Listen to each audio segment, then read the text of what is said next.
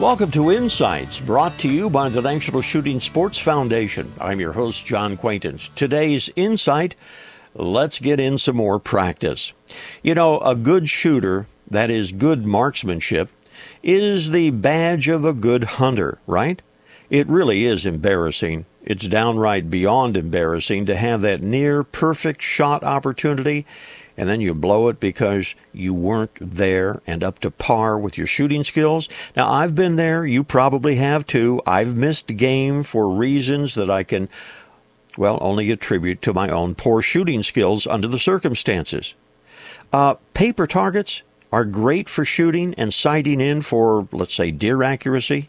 That 8-inch target is about the size of a deer's vitals, so get yourself maybe a paper plate.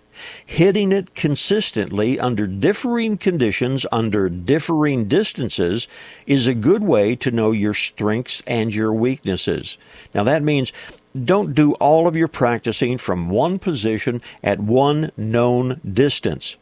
Instead, practice until you're confident at unknown distances in different positions.